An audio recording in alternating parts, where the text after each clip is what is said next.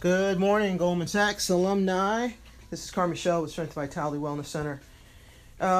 So I got a question for you. Is there a big difference between, do you think there's a difference between, reviewing information and truly learning and absorbing information? I know that's a dumb question because the answer is of course. But I asked the question because I think that a lot of times people aren't really trying to learn something. So, we find out that we need to know more about our books, right? We need to know more about profit and loss statements and cash flow statements and all that kind of stuff. And so we kind of can spend a little bit of time reviewing it. We certainly had a lot of information thrown at us in class. But I think that might be different than really learning it and understanding it. And sometimes we say, we just don't have time to put towards it. But I'm not sure that cramming the information, like spending an hour or two to do that, is the right way to learn something. I think it's, trickles and drops and, a gulp here and there, but more likely it's actually little bits at a time. So we say once a week we're going to spend a half an hour or an hour looking at something, or once a month we're going to spend an hour, or every day we're going to, just read another chapter in a book, or we're just going to look it over for, 20 minutes. And then we do that for a year, and then we can say that we've honestly learned how to manage a cash flow statement, or how to read a cash flow statements, or how to do our projections. And I would imagine that's the same for anything. If we really are interested in learning how to be better managers to our people, or we want to be better marketers, or whatever it is, I think it's a little bit at a time over a long period of time. Just little drops along the way that add up. So I wonder, do you resonate with that, or are you the kind of person that just likes to take big bites and then walk away from it for a while? Or is there some benefit to saying you're going to take a little chunk and marinate over that, and then take another little chunk and marinate over that? So either way, there's information that we got to learn. That's one of the exciting things about being an entrepreneur, right? There's so much stuff. So how are you going to get to it all? All right, folks, you know what to do. We got to make it happen. Have a great day. Hey there, Goldman Sachs alumni. This is Cara Michelle Nether with Strength and Vitality Wellness Center. The other day, on one of my work on the business days versus my work in the business days, I work from home most of the time on the business days. Say that 3 times quickly.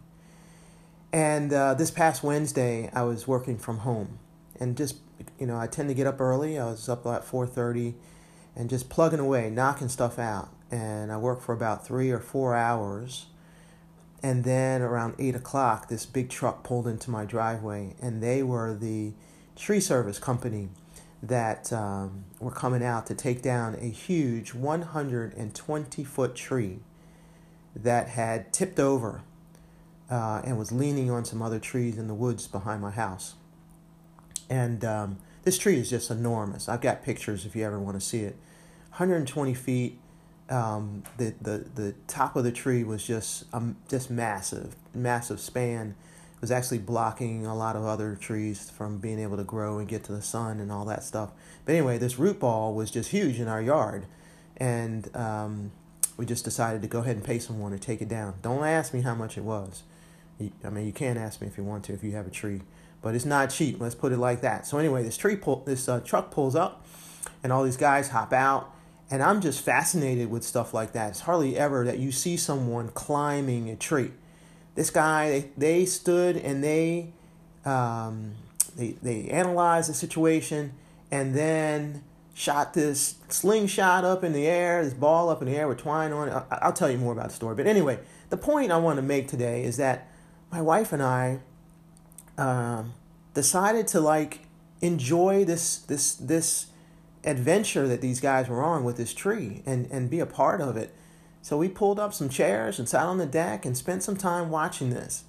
And I felt guilt-free. I guess that's the point I want to make about this. I felt guilt-free about spending time with my wife watching this thing that we'll probably, hopefully, we'll never see again in our own yard.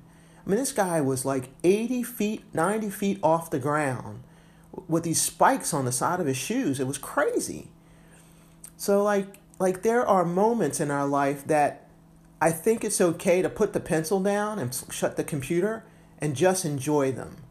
Yes, it's a work on the business day, and there are plenty of things for me to do, but I'll never forget that day. And it was just really fantastic to spend the time with my wife enjoying that moment too. We were just checking it out and asking these guys questions and, just witnessing the process. I mean, it was really fascinating.